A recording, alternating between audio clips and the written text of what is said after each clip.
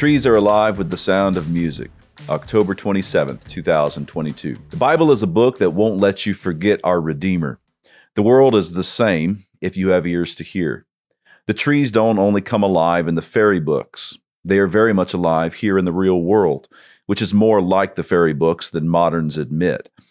The trees die every fall. They are resurrected every spring.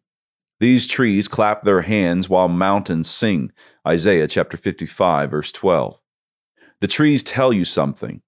They have been doing so from the beginning when our father Adam walked in the garden God planted. The trees tell us a familiar story in 2 Samuel chapter 18. The text, a summary. David was east of the Jordan, a reminder of Cain being east of Eden.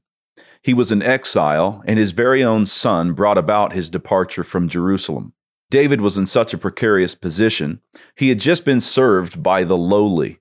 The Ammonites, that rebellious nation formed by Lot's incestuous immorality with his youngest daughter, brought David provisions in the wilderness. The king of Israel also received blessing from the hand of Machir, who lived in Lo-debar, or no pasture. 2 Samuel chapter 17, verse 27. David's son, Absalom, was coming for his life and his kingdom. So David arranged his forces. 2 Samuel chapter 18, verse 1. The king loved his rebellious son. He commanded the heads of his military to deal gently with Absalom. Verse 5. He said this publicly, and his army heard him. The battle was fought in the wood of Ephraim, just east of the Jordan River, which Joshua had crossed some years before. 20,000 men were slain in a day, and the forest devoured more of the men than the sword. Verse 8. The trees were on the side of David, one of them in particular. Absalom rode his mule under an oak, and the oak pierced through the shaggy hair of his head, suspending him between heaven and earth as the mule rode out from under him. A certain man saw him hanging there vulnerably and reported the news to Joab. Joab was indignant with the man and would have been happy to pay the man pieces of silver had he slaughtered Absalom in the tree. Joab was willing to pay silver coins like the Jewish leaders did in Christ's day to get the job done. Joab found Absalom still suspended by the oak, and he drove 3 darts or javelins into his heart. David's men took Absalom down and piled a heap of stones on him in that forest.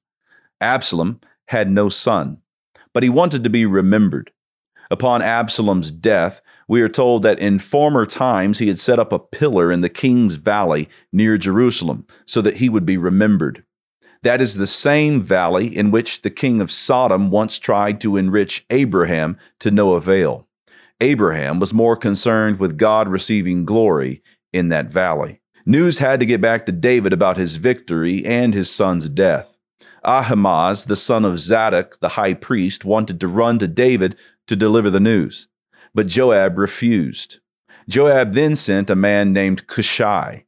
This Cushai is likely a Cushite, a foreigner, not an Israelite. And Ahimaaz is the well-known son of the high priest himself.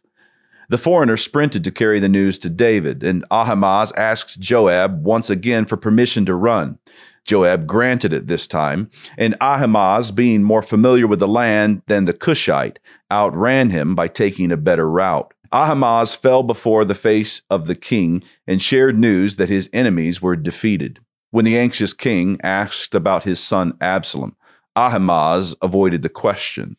The Cushite then arrived and broke the news that the king's son was dead. David cried out for his condemned son as he went to his chamber weeping. Absalom, my son, would God that I had died for thee.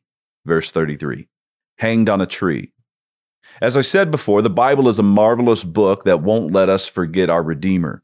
Sometimes we even question the way it reminds us of our Redeemer. Are you really making that comparison? We ask. The pattern is hard to miss, though. Absalom is a son of David. He rides a mule to be hung on a tree, and a soldier drives 3 javelins into his body. Our Lord is a son of David. He rode a colt to be hung on a tree, and a soldier drove a spear into his side while on that tree. Deuteronomy chapter 21, verse 22 through 23 says, "And if a man have committed a sin worthy of death, and he be to be put to death, and thou hang him on a tree, his body shall not remain all night upon the tree, but thou shalt in any wise bury him that day. For he that is hanged is accursed of God, that thy land be not defiled, which the Lord thy God giveth thee for an inheritance." Absalom was certainly defiling the land. He had defiled his father's wives in the sight of all Israel. He was a divider of the brethren, and God would not allow the promised land to be corrupted.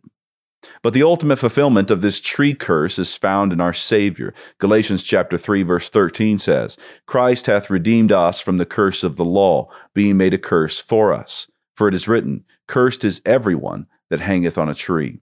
The curse of the law certainly involves condemnation.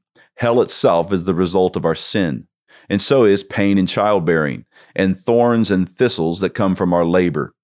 Israel was not the only people promised a land. We have been given all things in Christ. All things belong to the covenant people of God, including the world. 1 Corinthians chapter 3, verse 21. And we would corrupt the whole thing. We would pollute the land like Absalom. But the greater son of David was hung on the cursed tree like Absalom hung in that wood of Ephraim.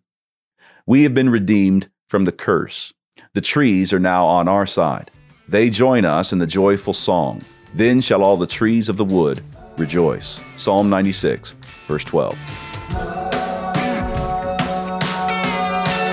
Let's be honest. The train has gone off the tracks. We have manifestly entered crazy town. What are Christians to do in such foolish and evil days?